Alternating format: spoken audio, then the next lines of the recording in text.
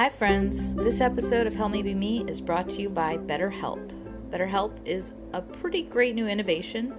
It's basically remote access to counselors, otherwise known as telehealth. And BetterHelp has lots and lots of counselor options, and they are available all throughout the world. And I would say it's definitely more affordable than traditional in-person counseling, and they also offer financial aid. So if something is blocking you from happiness and preventing you from achieving your goals, I would suggest trying BetterHelp, because all you have to do is fill out a quick survey and they will match you with a therapist who can deal with the issues you're struggling with in particular, and you'll be talking to your counselor within 24 hours. So if you want to support this show and check out BetterHelp, go to trybetterhelp.com, that's HELP.com/helpmebeme, and you can get 10% off your first month of therapy. Thanks!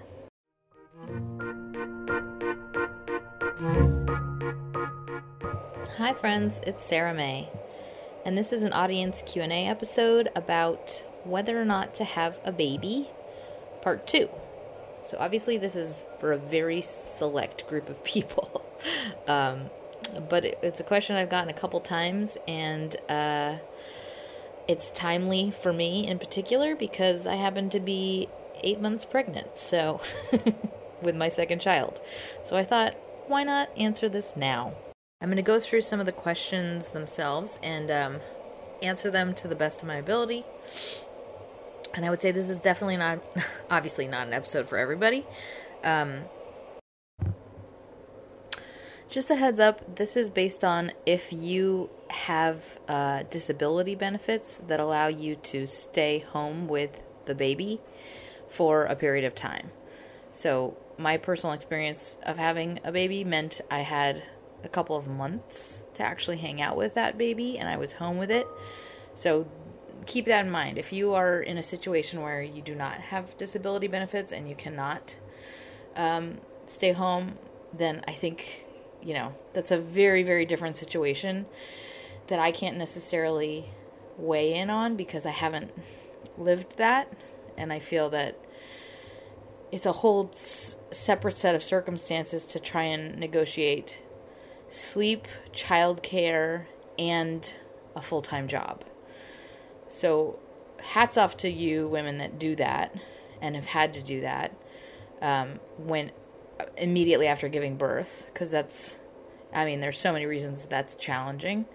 So all of those caveats to say, my specific experience was much more accommodating in that I was able to actually spend some time being just a mom, and I didn't have to worry about anything else. And so,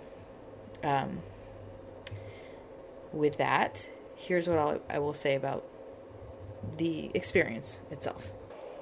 So with all those caveats, here are the questions. So the first question is, I'm paraphrasing here. I love my life now, and that makes me reconsider the path I want to take. The idea of changing my life scares me. Not being able to do what I want to do when I want to do it. For example, not being able to go to the cinema or take a nap. The idea of another being so critically dependent on me is scary. How do I know whether or not I should have kids? Well, there's a lot embedded in that question.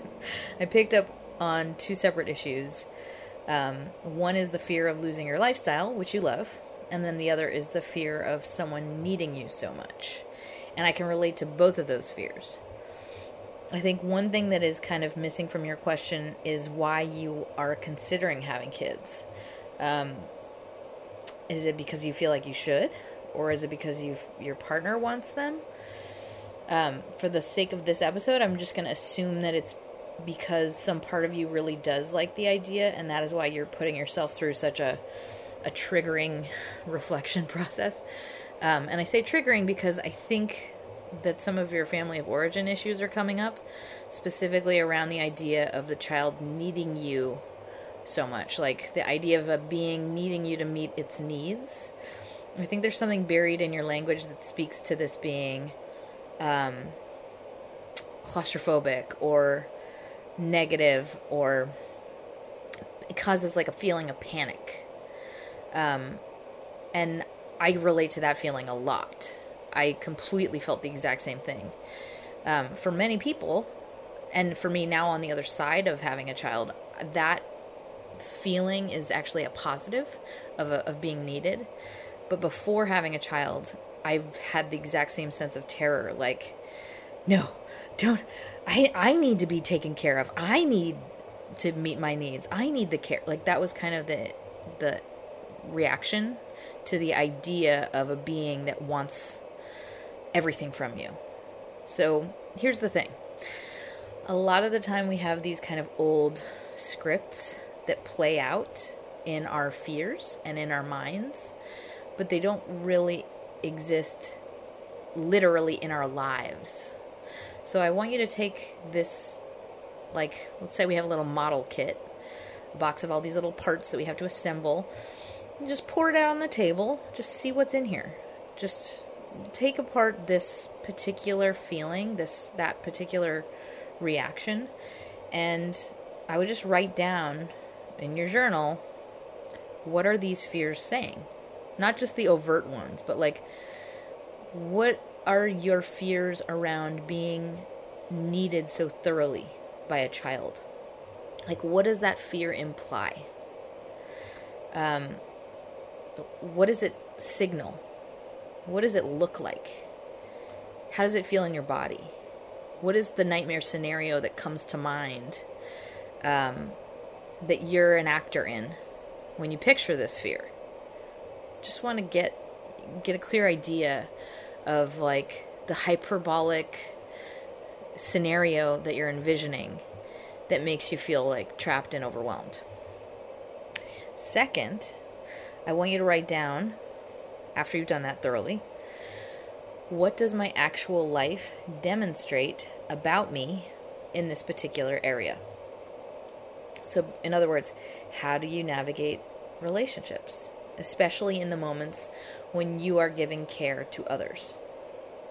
Does this claustrophobia or this feeling of panic and resistance to giving care to others show up in your life currently, like with other relationships? Just want to see if there's possibly a misalignment in those two things, in the first journal prompt and the second one. And just take note.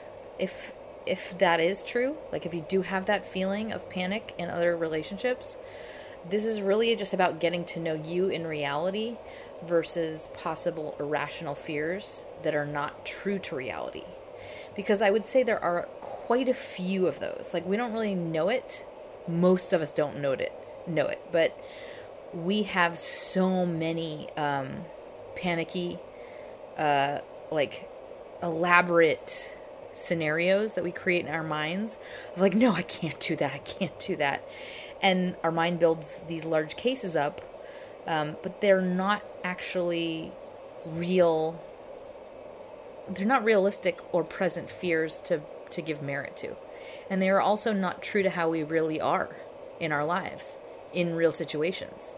Our minds are basically building cases in order to not take risks, in order to not change. This is what we do before we have to do something that we think will cause us pain. However, it's actually not as bad as what we think it will be. We're just telling ourselves, like, don't try. And it's almost like a dirty lawyer in our threat response that wants us to not risk injury. And it's very irrational. And, like, it will never be what we think it will be. Our brain is just like, well, but then this is going to happen, and it's going to be terrible. And then I'm going to feel this way, and I'm going to panic, and it's going to be awful. But it's like, actually, most of that is pretty the opposite of true. So for this first question, kind of the second half of what I picked up on is about you losing your routine and losing what you love about your current life. And I would say that is totally a realistic thing to mourn. but it's also very workable. Like, it's really about your priorities and how you negotiate your time, like anything else. It's like, you can think about it as exactly the same thing as if you were going to start a degree program and you were like, I don't want to have to do homework, and I don't want to have to go to class, and I don't want to have to stay up and study for tests. Like, yeah, well, you got to do those things. But it doesn't mean like the rest of your life goes away. Like, you still have control over your personal time. You can still prioritize things that are important to you. Nothing in your life is completely out of your control as far as like meeting the needs that you put at the top of your list, you know? Like, if you really, really want to take a day and go to the movies, you can absolutely do that. There's nothing that's going to make you not allowed to do that. I will say, though, nothing in your life is as self-serving as before you have kids. Like, before you have kids, it's like you have to figure out what to do with your time. And I would say, like, it's kind of a relief in a lot of ways when it's not all about you. Like, you have a real mission and like an importance to your life in that you're responsible for a person. You have this like massive, incredible project to focus on, and it's like the biggest project you've ever taken on. So it feels kind of good because you're like, oh, this is really important. I have an important job. Like, it feels like someone made you president of a company. That said, if you are the type of person who really wants to retain this part of yourself who is, you know, very social with your partner, you can. It's absolutely possible. It's just a process like anything else. And a lot of what it will come down to is, I would say, resources. You know, if you have the money, you can absolutely pay for somebody to watch the child and go to the movies. Or if you have family nearby, you can absolutely take the child there and go catch a movie. If you choose to do something, you will do it. The rules of the world do not change based on having a child. And as far as naps go, I feel like I didn't really start taking naps until I had a baby. There is so much good napping time. It's like you'll be napping every day. And that's partly because your sleep schedule is off. And so, like, you kind of nap when your baby naps. I would say that was true for me, at least for like the first year. And occasionally still. Like, your baby will take naps. You have lots and lots of windows of time to yourself, where you are tethered to the house, but still. And then the schedule aspect of this, just know that it's so temporary. I don't think you really, in my personal opinion, I don't think you can make a decision this huge based off of how your schedule will change in the short term, you know? Like, this is a person you will know for the rest of your life. They will likely care for you as you die. And, you know, yeah, you will be unable to see movies whenever you want until they're old enough to take care of themselves for a couple of hours. But I would definitely say, like, don't decide something this huge based off of, like, an increment of time that is so short. And everything changes so quickly. Like, your life circumstances change so quickly. How much time they need from you changes really quickly. Major life decisions should be based on all of life. Like, meaning the sum. Like, what do you want out of the sum of your life? And if you are finding inner resistance that feels bigger than the reasons that your brain is offering, that would signal to me that you need to dig further. Like, ask yourself, what is the texture or like the core of this fear really about? Like, is this the fear of powerlessness? Is this the fear of being stolen or forced or obligated to not care for myself? Is there like an underlying fear of me not being cared for? Like, that this kid is going to steal my care from me? Or is there a feeling of being trapped? Like, get into that foggy darkness and just, like, describe it to yourself. Because I think there are clues in the words you use to describe that feeling. And for me, a lot of those words were like really tied to a fear of being broken, and like a fear of not being capable of taking care of something. Like that my damage was too deep to be able to be needed. Like I felt like all of these weird, really potent, descriptions. But those descriptions were, when I compared them to my life and like the way I live my life and who I act as a person, they were completely mismatched. So I guess I'm asking you to look for that in yourself. Like, see what those really dark, scary fears are and how big those words are, and see if those describe the truth of how you are as a caregiver in your reality. Because I would guess that these are some old, big, scary childhood feelings. I will also put a couple links in the show notes to books that I think are relevant to that in particular. All right. I would say also these are wonderful questions to work on with a therapist. Okay. So the next question is, how will my anxiety be when I'm a parent? This is a different person, by the way. Okay. It's going to be real. I mean, anxiety is no joke when you're a parent. And also when you get pregnant, there are like lots of waves of hormones that you move through.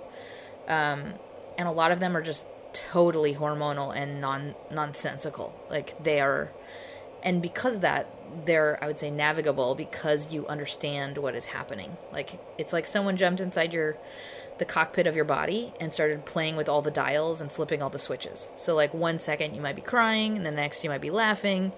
And it's really all about remembering that this is happening and it's temporary. Like not engaging with the emotional thought process. You have to stay on the outside of it and just witness it. Because if you start to engage, it lasts a lot longer. You can perpetuate it for like another extra day, As far as when the kid is born, I will say that your first child is a huge learning curve. And I think there's a lot of Googling and a lot of texting the doctor and a lot of texting with friends. And you don't know it. I mean, everyone tells you this, like, it's not as dire as you think it is, but in the moment, because it's new, it does feel like it's so dire, and everything is like an emergency. So I will say, like, the first 6 months especially, if you have anxiety, it is an anxious period, because you're like, oh my God, I don't want to break this thing. You're basically thinking, like, I could kill this thing at any moment. And it helps to have a therapist lined up for exactly this increment of time if you know that you're prone to anxiety. I would say after you realize, like, they're pretty durable, well, like, I guess a year in, you're like, oh, everything's fine. I'm actually doing this. I've gotten the hang of it. When you realize you have some sense of, like, mastery over the process of being a parent, your body calms down quite a bit. And also when you pass that SIDS threat time period, which is roughly right when they can roll over on their own, I would say that anxiety and stress goes down quite a bit. But it really, really, really helps to have a best friend or friends who are also moving through the stages at the same time, including for any postpartum depression reasons. I had 2 friends who were pregnant at the same time, and we were basically texting each other at 3 a.m. about, what to do about acid reflux and all that stuff. And that is, like, life-changing, just to have somebody to talk to about something like this. And more than anything, it's really about feeling like you have some control when you don't, like, if you're trying things and you're at least active in trying to fix something. It's really helpful just to have somebody, like, witness that in you and say, like, you're doing great, and, like, you've done everything that you can think to do, no matter what, because at the end of the day, your best is good enough, and you just have to believe that. And it helps to have somebody who loves you who can tell you that. And it took me a long time to realize it, but your best thinking, your best research, and your gut, and the decision you choose to make is the right one, because you are the parent. Because people will tell you the opposite things to do all the time. People are very polarized on all things baby rearing. And people get really intense and,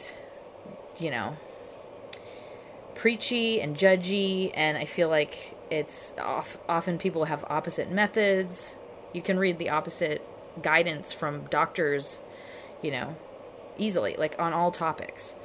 So at the end of the day, you really just have to do what feels right to you and let the rest go.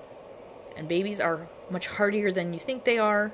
They've been successfully growing up for many, many years under much harsher conditions than those you are living under, I'm assuming. But all that said, yeah, if you're an anxious person, I recommend having a therapist lined up for postpartum, just because it is an intense time. There's a lot of adjustment happening, You're adjusting to a sleep schedule, and you're adjusting to a new person in your household, which it creates a new dynamic in your partnership if you have a partner. So there's a lot in flux, and it brings up, as I said, a lot of family of origin issues, including issues you might have with your own parents, around adequacy, self-love, care. I like it because it is such a direct parallel. It's like the closest relationship you'll ever have compared to the closest relationship you'll ever have. It feels very overwhelming in very strange ways. So, again, I'll put a book in the show notes. Before you have a child, though, if you have family who can help, line them up, tell them what you want from them, also set the boundaries for what you don't want from them. And if you can afford it, hire help, or at least have the help in the back pocket in case you end up needing it, like needing a break. And by that I mean like somebody to come a couple of hours every other day or something like that. I myself didn't hire anybody or have help from family, but that was because that was my preference, and that is because I'm a control freak, and I didn't want anyone coming into my home or doing any of the stuff to my baby. And if you ask me, you don't really need anything but yourself and a few good friends to talk to. All the baby stuff is really nice to have, but all you really need is diapers, Google, and occasionally YouTube for like a how-to. And if you had to, you could do everything you needed to right now with what you already have at your house. It's like all the other stuff has come into our lives because of mostly, I think people love having babies, and it's like a fun time just to accessorize. It's really fun. Or it's like a fear of inadequacy. But, most of the time we don't need any of that stuff. A lot of that is so extra. I think I just went off on a tangent. But in sum, anxiety definitely peaks when you are ensuring that the baby is healthy enough to be born and when you bring the baby home. But it's totally manageable when you can share that with a friend or you're moving through it with a partner. I would say it's especially helpful when you can talk to someone who's been through it. And if you don't have that, if you don't have a friend like that, then I would say find a therapist who specializes in postpartum or child issues in particular. And I would say it subsides dramatically after about a year and a half, or a year to a year and a half, which goes by so much faster than you could possibly imagine. Like, the experience of having a kid is like every single moment is new and exciting, and it changes so quickly. You change so quickly, the baby changes so quickly, and there is nothing, I could not compare it to any other experience, other than maybe like, it's almost like you're moving through your wedding, the experience of having your wedding, for a year, for years, you know, because your attention is wrapped and your brain is taking in this incredible thing that is happening to you that has never happened before and will never be again, that you made, that loves you and hugs you and kisses you, and it's changing in front of your eyes. It's like, it's nuts. It's like a drug trip. There's nothing else, there's no other words to describe it. Okay, question number 3. What is it like to never have a break? How do you adjust and get through? Well, for the first year and a half, this is not the case at all. In fact, there's lots and lots of downtime when you have a baby. And pretty much until they know how to walk, and even until they know how to run, you have lots of freedom. Like, you decide where they are. So I'd say the main loss comes from when they are able to run around and break things and climb, or when they drop a nap, which is kind of like 2.5 to 3 years old. But by then you have lots of stuff down, like you've mastered the role a little bit more. As far as having a newborn, you have lots of time to just reflect and stare at them and read and nap and eat, unless you have to go back to work right away, in which case things are pretty much the same way they were before, but you have less money. So unless you have a parent caring, which is, if that's your situation, awesome. But I feel that,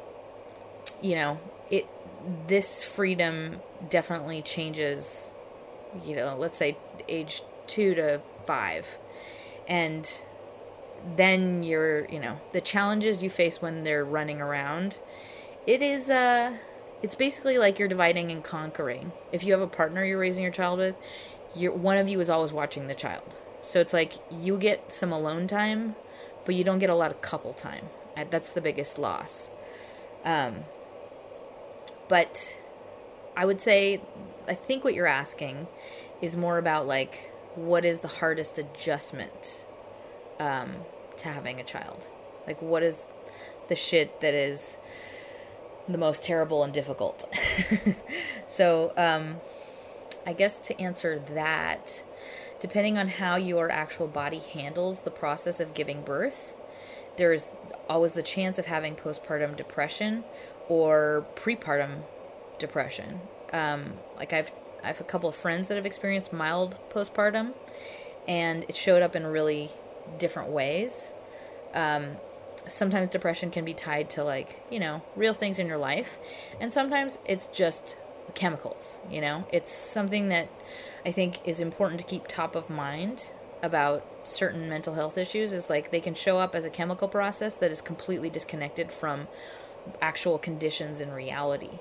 So I would say the hardest adjustment is when you are not sleeping through the night and you're waking up several times a night. This, if you just take it at face value, is a very difficult thing to live through, and you have to plan accordingly, because you will be short-tempered, you will be emotionally fragile, you will crave more sugars, you just won't have the same threshold that you normally have. And that it just makes you like a base level version of yourself compared to how you are normally.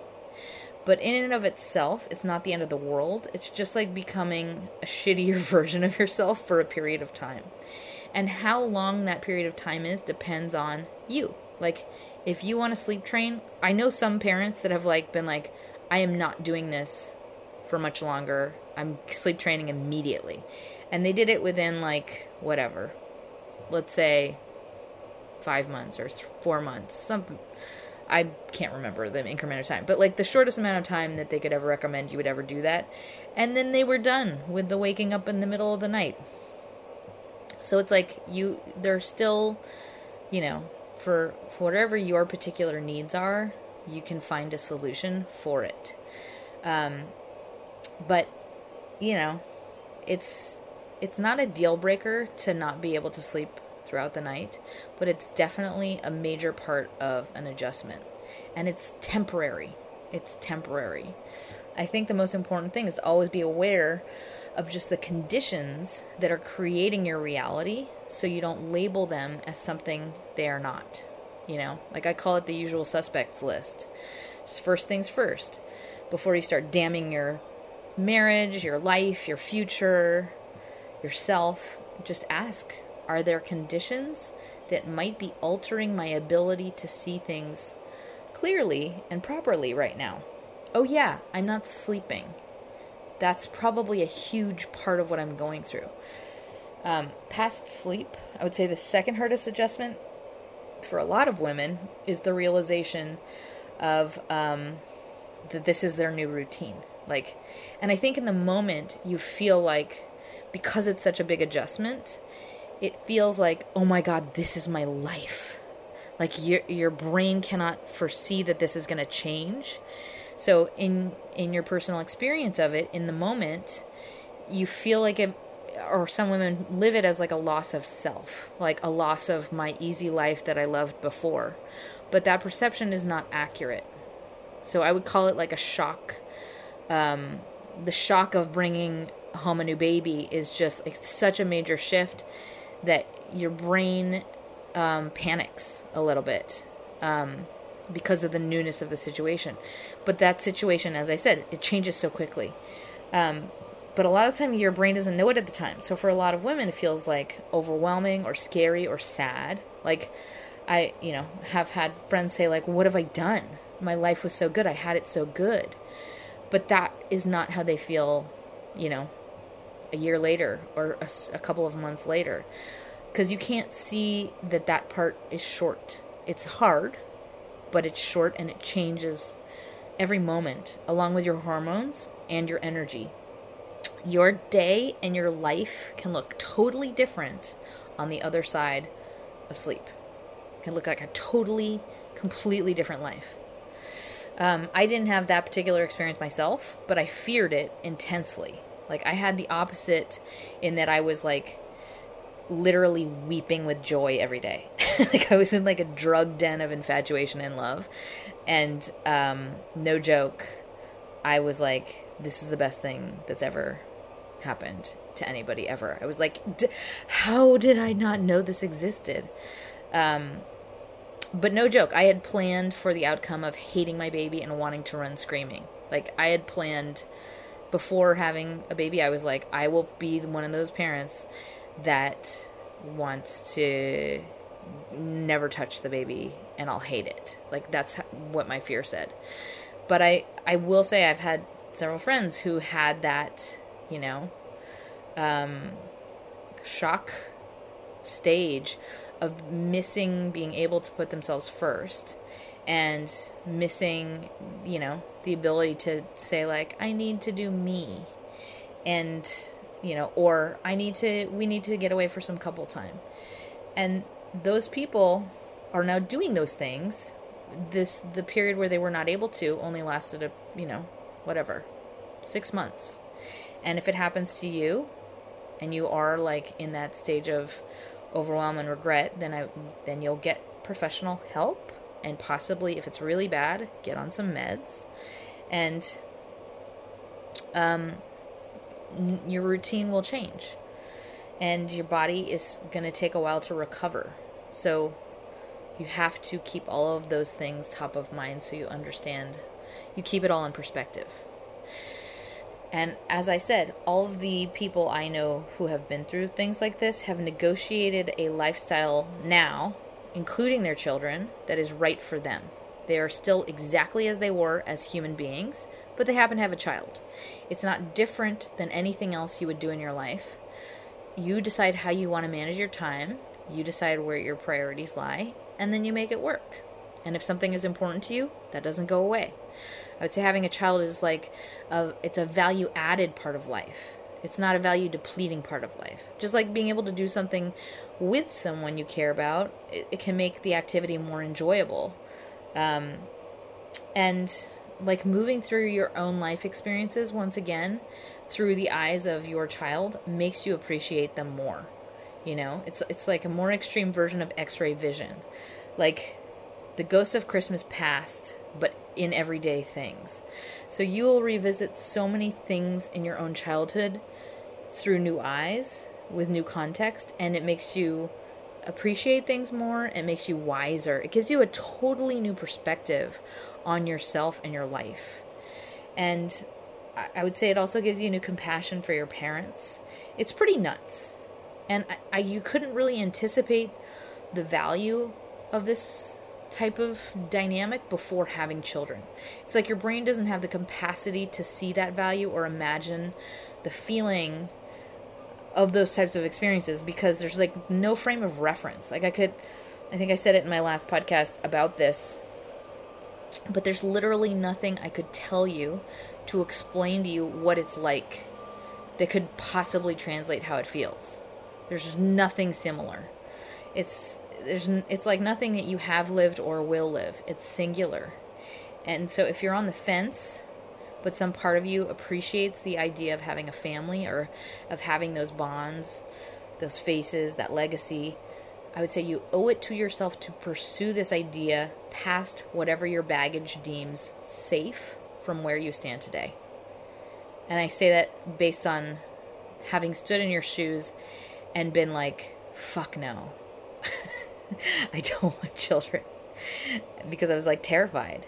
And I'm like, oh my God, thank God I had so many annoying people in my life that were like, you should. Because it really pissed me off at the time. But I'm like, oh man, I can't believe I almost missed this. Hopefully I answered that question somewhat. Can you tell I'm just like, I'm talking to you like I know you. If I did not answer your question, please shoot me another email. Okay, next question. What joys of parenting have you found ground you? Well, the joys are countless. And at the very start, it's like watching, just watching a baby sleep. It's like, I mean, I don't know. Again, these things all sound cliche, but it's like amazing. You're just like, oh my fucking God, that my body made that? The way the baby smells is so magical. I would say doing things right, like figuring out how to parent right, is extremely rewarding. Like getting a baby full and fed and getting it to fall asleep, soothing it. It's like you feel like you won something. It's so fulfilling on like a primal level. Like you're like, hey, look at me, I'm doing it. And as you get the hang of things, you just feel very complete. And it's almost like you're caring for a part of yourself. It's therapeutic. Like, you know, petting a cat, but on crack, like 1 billion times more primal than that. You feel a sense of purpose that goes beyond, you know, feeling like you did a good job at work or winning something. It's like your body feels like, oh, this is what I was built for. It just feels very different.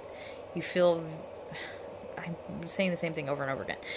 For context, right now I have a 2.5-year-old. And that is a separate set of joys. And that is its own set of joys in your presence. Like you are always present with them because they are always present. They find magic in everything around you. And every day is like Christmas because so many experiences are novel. So like seeing a snail is like, oh my God, look, there's a snail. Hi, snail. Do you think the snail's there still? Should we go see it? Like that, or seeing like flowers, like learning how to smell a flower is like a new and exciting experience that you like live with them. So it's like you get to live through the experiences of a person like that. That's like, oh, I've never had chocolate. What? Chocolate's so good. Like, it's really fun. And they're changing so quickly, you know? So for you, it's like Christmas perpetually because you're the one that's like introducing them to all of these things. And each day you're like surprised at what they learn and what comes out of them, you know, like what they bring to you. And it's almost like, you know, you get to give this person you really, really like all these new experiences, these new gifts throughout the day, each day. And it's really fun. You know, gift giving is probably the most fun thing there is in life, if a person likes the gifts. So when you give these little gifts, it's like those mean more to you than anything else in your life, you know?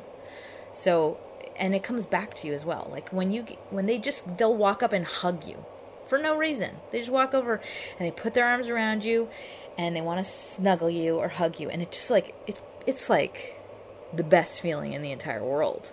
I mean, it's a pretty great feeling from, let's say, a friend or a partner. But imagine it's like this tiny little new original being that's like, I want to hug you. And they'll do things like walk up to you and like want you to come with them. They'll lead you by the hand to sit somewhere with them. That feels really good, you know? And I say all this like for context. I do not like children. Like I would not like this if it was someone else's kid. I mean, maybe I would now, but I'm the type of person, I was not interested in children at all. Didn't like them. Didn't want to hang out with them. Didn't think they were funny or, you know, entertaining. Didn't care to spend time with them. They were kind of annoying to me, to be honest. Now I find them much more cute. I can appreciate them. But pre-kid, I was not at all a kid person. So I think it's like you really have to you have to find the like comparative relationship to try on like what this could possibly feel like in your own life, you know? So a friend maybe. Yeah, a friend's probably the easiest way to do that. All right. Next question. What are the normal highs and lows and how do you ride them? Well, I have the benefit of writing this after having some of my most challenging highs and lows, like as in like the last 2 months. I think I lucked out with my first son because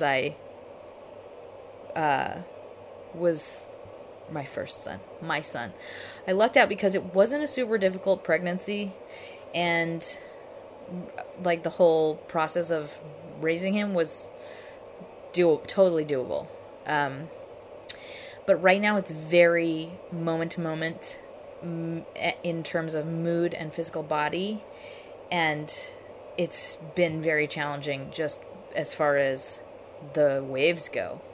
And I think what's key is being able to remember that this is just something happening in my body and it's temporary, especially when you're in a low, because it passes quickly. It passes like clouds.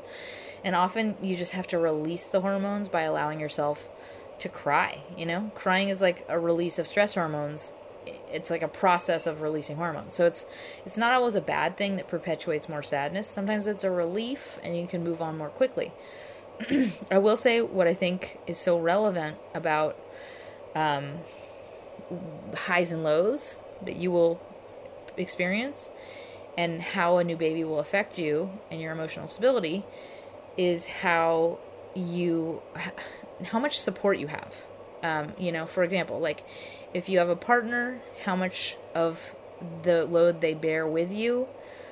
I'm super lucky in that my husband steps in to bear a ton of the physical load of caring for a toddler. And I feel like it's really key to have someone to witness you in your lowest moments and say like, wow, of course you feel that way. No wonder, look how awesome you're doing.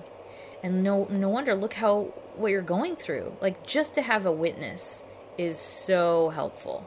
And it allows you to feel validated, and then you can move on, you know? Without that support of being seen and somebody to, you know, tap you out once in a while, I don't think this would be at all the same kind of experience. So, I've said it a bajillion times already in this episode, but like, I think having a friend who's either moving through it at the same time or has been through it, huge. And also having a partner who's supportive in just the actual practical side of things. And a lot of the time when people become parents and they are really emotionally taxed and physically and mentally taxed, I feel like often when we have incomplete family of origin issues, we end up feeling like, you know, we want the other partner to give us sympathy. But when we're both in that position, that's when things can get a little threadbare. Because both partners are like, why don't you feel bad for me? Why don't you feel bad for me? Like when you're both pulling and you're unable to give to fill the other's cup, that's when she gets really difficult. So I would just think about yourself, knowing that you are going to be your kind of base level self once you've had a child, like at the very beginning. What would you say are the tendencies as far as like your relationship goes when you are in that state? And I think it's like really important to just prepare for if we get into the situation, like how can we start to pull in some resources? Like what resources can I pull in? Who else can I add to this team? But if you're in a good partnership, one person can, be the baby and the other person can carry the load, and then you swap. Before this pregnancy, I would say I had the tendency to kind of do everything myself and then blow up. But that imbalance does not make either person feel good. So it's really nice to have that, like, I'm going to be, I need to relax and take care of myself. You're going to be the one that carries everything. As soon as I can regenerate, then we'll swap. So for me right now, being pregnant, I would say it's a constant cycle of moods, So there's like, there are highs of being excited about meeting the baby and being enamored with my son and how amazing and funny he is and how cool it is to meet this fully formed human being, like a day at a time. And I would say that whole saying of like, they come through you, it's totally true. Like they're fully formed, weird, cool people. They're not blank slates. So it's kind of like, wow, this is a fun process to meet this person. And then the lows, as far as pregnancy goes, are very much just like riding literal waves of emotions. And you get used to it, and you remember that it changes, and you remember not to take it too seriously or follow the trains of thought. So it's really about just, keeping your head above the wave and floating. And I would say labor is a good metaphor. You're allowing a natural process to happen in your body, and you're helping yourself to keep your head above it by staying rational and keeping it in perspective. And you're moving through the motions of self-care the best way possible. But it gets nutty. There are lots of bouts of intense sadness, and then they vanish. And just like any mood, the key is not to engage and add a storyline. Because as soon as we do that, we invite it into reality, and then we expect it into reality, and it becomes reality. And it just tends to last a lot longer.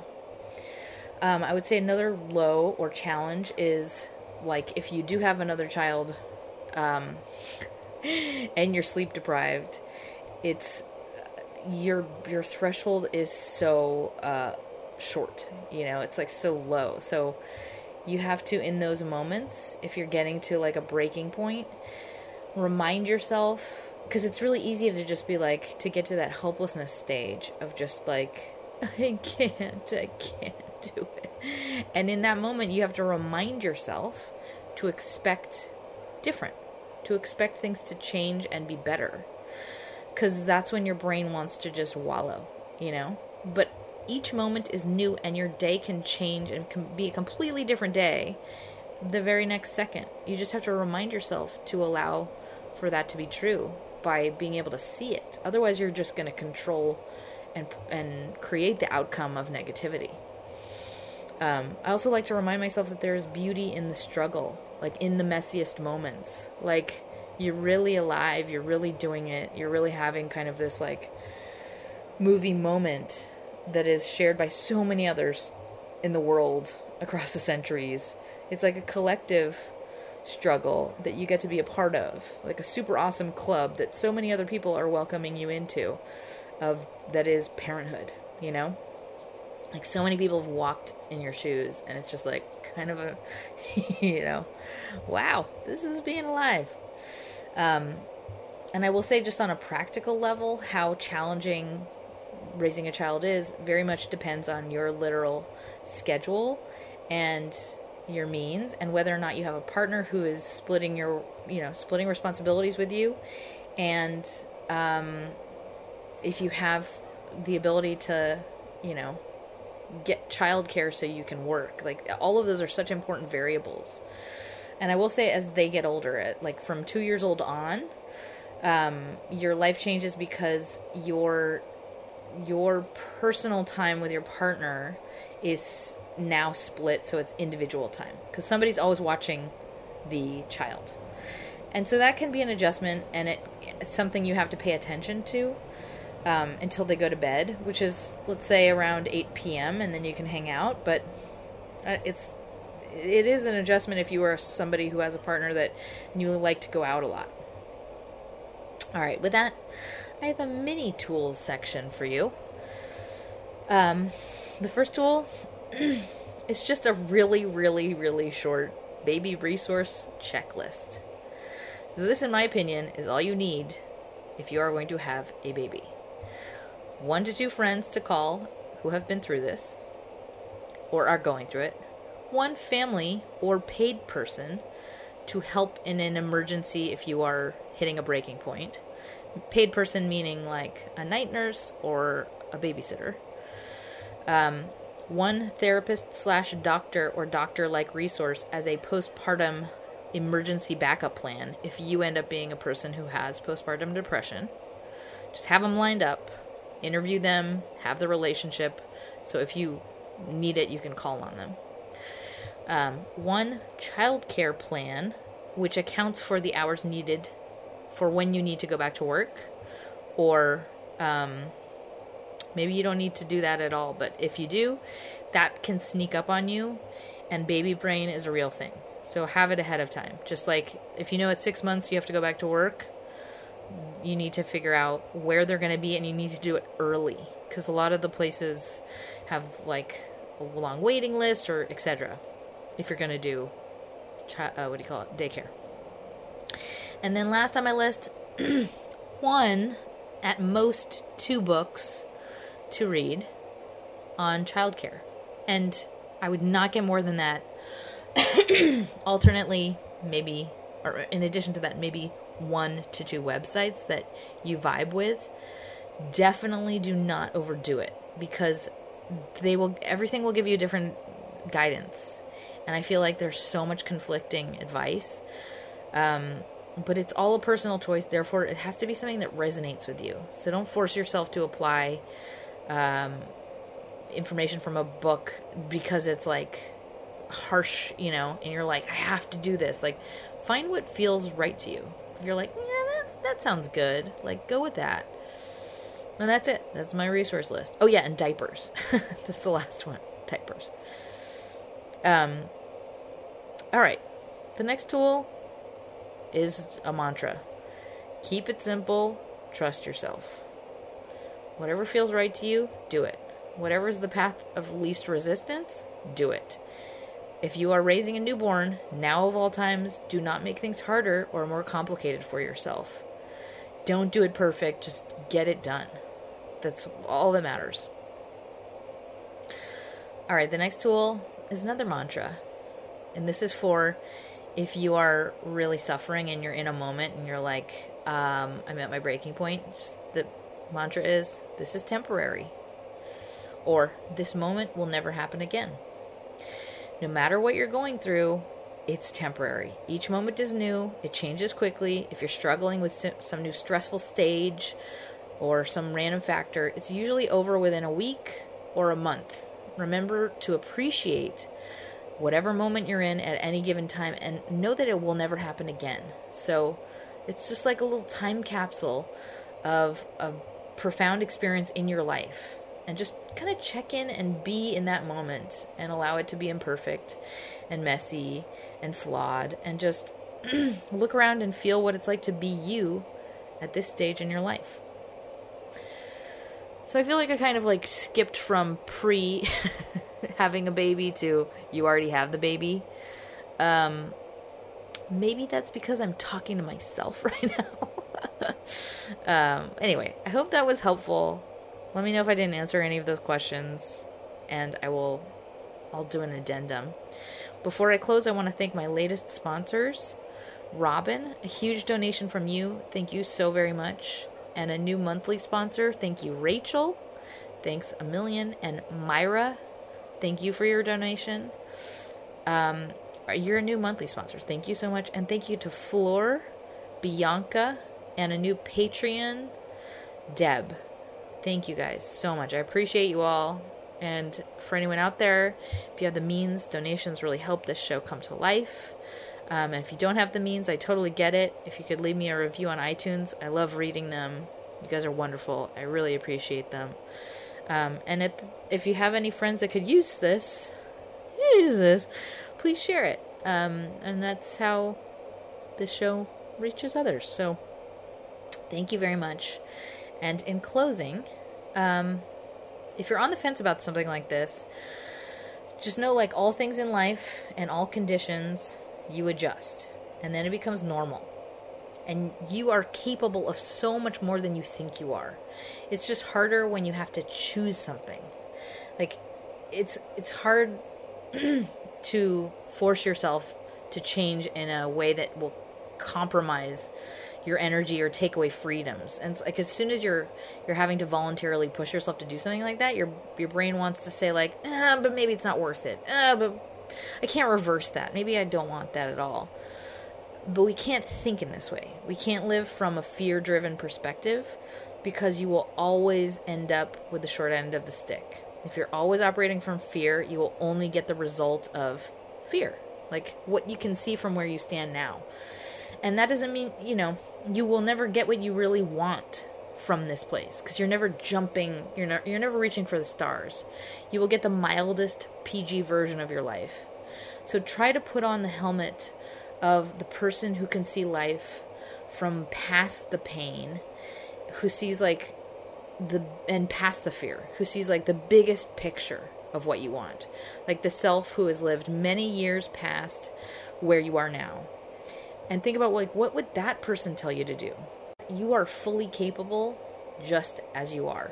It's just a really quick learning curve that you can and will conquer, just like you did when you learned how to drive, or when you figured out how to apply for a job, or you figured out how to do taxes. It's like a series of steps like anything else. It's totally doable.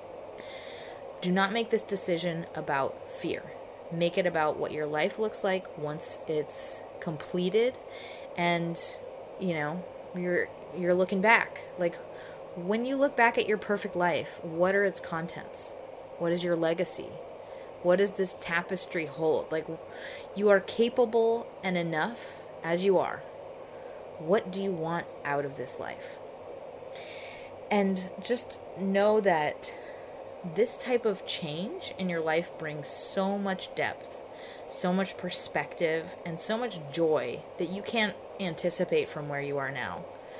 And as a way to try and understand that added layer, I would say, think of a really positive, close, familial relationship you had. Maybe like you had a relationship with a grandparent, or maybe even a parent or a friend, somebody very important and grounding in your life. And I would say, like, somebody maybe you grew up with who saw something in you. And just think about that relationship and how it enhanced you. Like, what did that relationship bring to your life? What dimensionality did it bring to your life? And make it a person you cannot imagine yourself in your development, like, minus them, and how they affected your worldview and your view of yourself growing up. So this is the same, but different, in that it changes who you are, and it brings such depth into your life. It's like a deeper, more resonant quality in what it does to who you are than all the stuff you do or all the stuff you have. It's such a different kind of love that alters everything about who you are. So, a lot to chew on there. And I hope this is helpful. And I know it's very personal, so hopefully you found something that spoke to you. And I send you my love and vibes of positivity. And don't forget to smile.